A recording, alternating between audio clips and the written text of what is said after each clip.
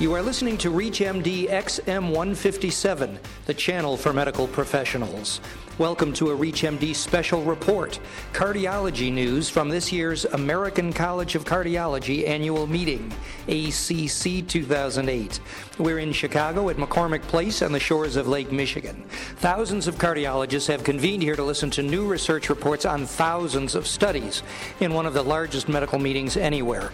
We're coming to you direct from studios at the press room at the meeting, where we're talking to some of the nation's leading researchers about findings that could change medical practice.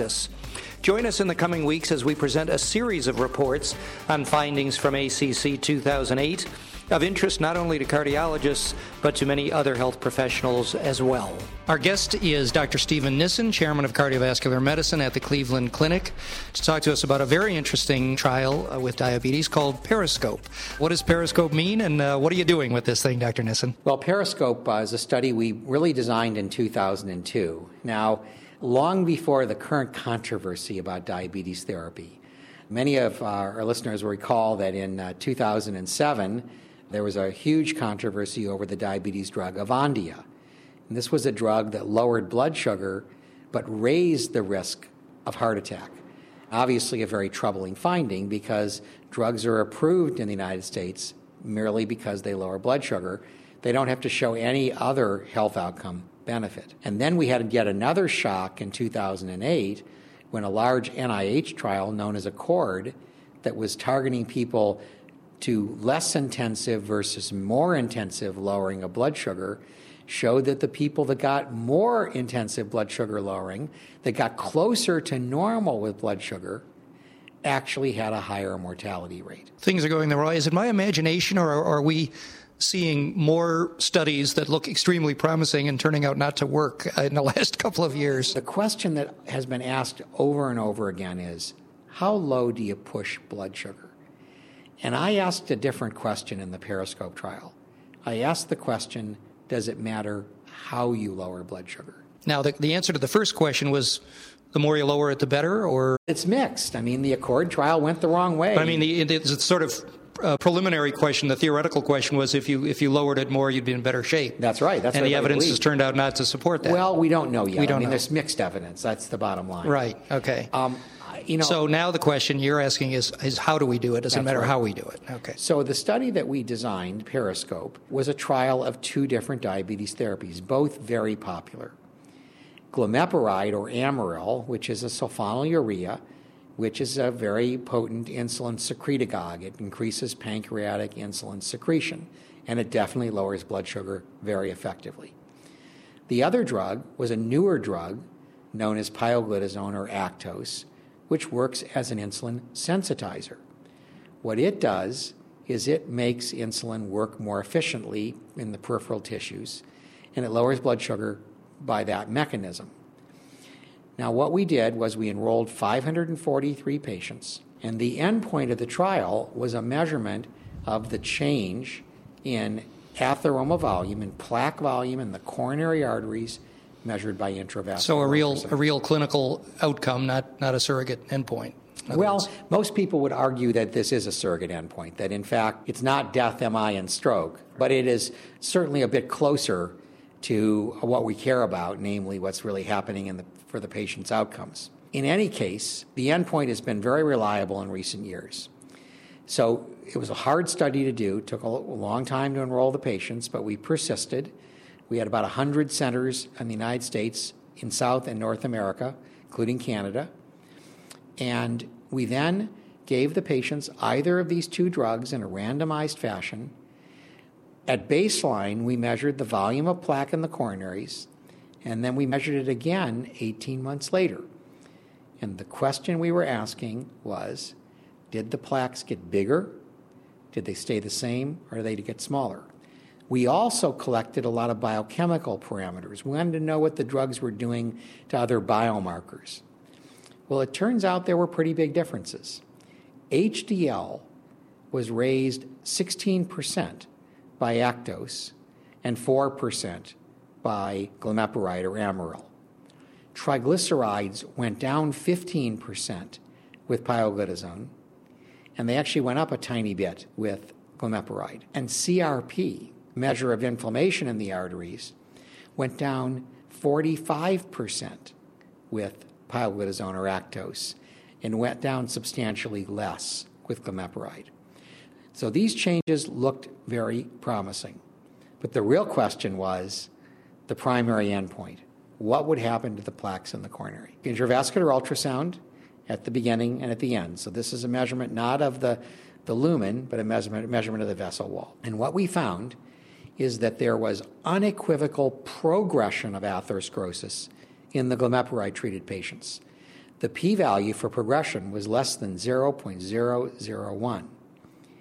The pioglitazone or Actos-treated patients actually had a negative plaque growth. They actually went below zero, although statistically it was essentially a halting of progression. The between groups p-value was 0.002, so a highly significant benefit of giving an insulin sensitizer, Actos, compared to an insulin provider, Amaryl. This is the first time we've ever seen a slowing of disease progression in the coronaries with any diabetes therapy, and in fact, it's the first time we've seen it with any therapy other than statins. Now, obviously, we've had the opportunity to publish both positive and negative trials, and we publish them as quickly as we can, whether they're positive or negative. But for patients, to be able to advance medicine means trying to find new ways to benefit patients. And I am excited. It is an opportunity now to rethink the paradigm about how you treat diabetes. If you have just joined us, you are listening to ReachMD XM 157, the channel for medical professionals. This is a special report from the American College of Cardiology's annual meeting, ACC 2008. We're coming to you direct from the ACC press room in Chicago, and I'm your host, Paul Rayburn. The two drugs are acting in the same pathway, so to speak. I mean, they're sort of attacking it, either providing more insulin or changing the sensitivity, attacking it in different places.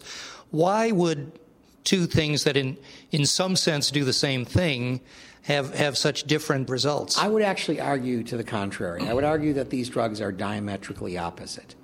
The defect in type 2 diabetes is insulin resistance. It's not that patients don't make insulin, it's that they don't respond to the insulin. Pioglitazone corrects that deficit by making patients more sensitive to their own insulin. Glimepiride is actually causing them to squirt out more insulin from the pancreas. And so these are really opposite. In fact, if you measure insulin levels, which we did during the trial, insulin levels go up with glimepiride and they go down with pioglitazone. And that may, in fact, be the crux of the difference. I think it's also important to weigh these results with respect to adverse effects. You know, every drug has some adverse effects, and we saw some in this trial. In those that got glimepiride, there was a higher incidence of hypoglycemia, low blood sugars, about twice as high, and it was highly significant. There were also more patients that developed angina who were on glimepiride. The patients that got pioglitazone had more edema, and they also had an excess of bone fractures. It's a well-known adverse effect of therapy with pioglitazone is that it increases the risk of bone fractures. We think that the two regimens were approximately comparable in safety, but they had a different pattern of side effects. You know, one produces hypoglycemia, the other edema. One there's more angina, and the other there's an incidence of bone fracture. Overall, they look pretty similar. There is a little bit more weight gain with pioglitazone, about 2 kilograms, small, but it's statistically significant. So, untreated diabetes, on the other hand, has a few risks of its own. So I guess we can tolerate some kind of risk in these kinds of medicines. Well, it's always about balancing risk and benefit. And, you know, whenever we do a clinical trial, we want to do a good job of reporting to the scientific community what were the benefits that we saw, if any, and what were the hazards we observed, if any. And I think we got both of those, you know, well represented in this manuscript. Now, our audience, as you know, is medical professionals. Should physicians and others change their practice in regard to this study, or is it too soon yet? No single study should change medical practice, and it really should generally be changed when you have clinical outcomes studies. But I think it's very relevant in the choice of drugs for diabetics. I want people to read our manuscript to make their own mind up about whether they find it a compelling enough story to want to change what they do. I think some physicians will, some physicians will wait.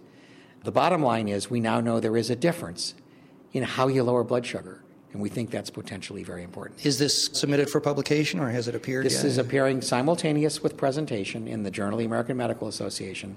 At the time I present, the paper will be available simultaneous online. With presentation here at the American College of Cardiology. That's correct. Simultaneous meeting. Presentation of Now, let me ask you one question that's a kind of question people in my business might not have asked a few years ago, but we can't help but ask now, which is, what's the cost difference between this new drug and the older drugs? Is that going to be a potential problem? I can't quote you the exact costs, but they are substantial. Glimepiride is a generic drug now. It's no longer under patent protection, and it would be considered a very inexpensive drug.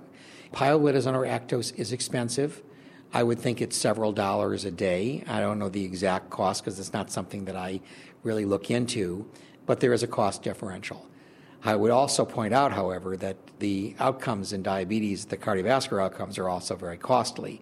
So in factoring the cost effectiveness of a therapy, you have to look at its efficacy as well as its cost. So this looks like it might do well in that equation when we. Well, I think we'd have to do a pharmacoeconomic analysis, but the bottom line is, yes, it's more expensive, but there's some pretty compelling advantages.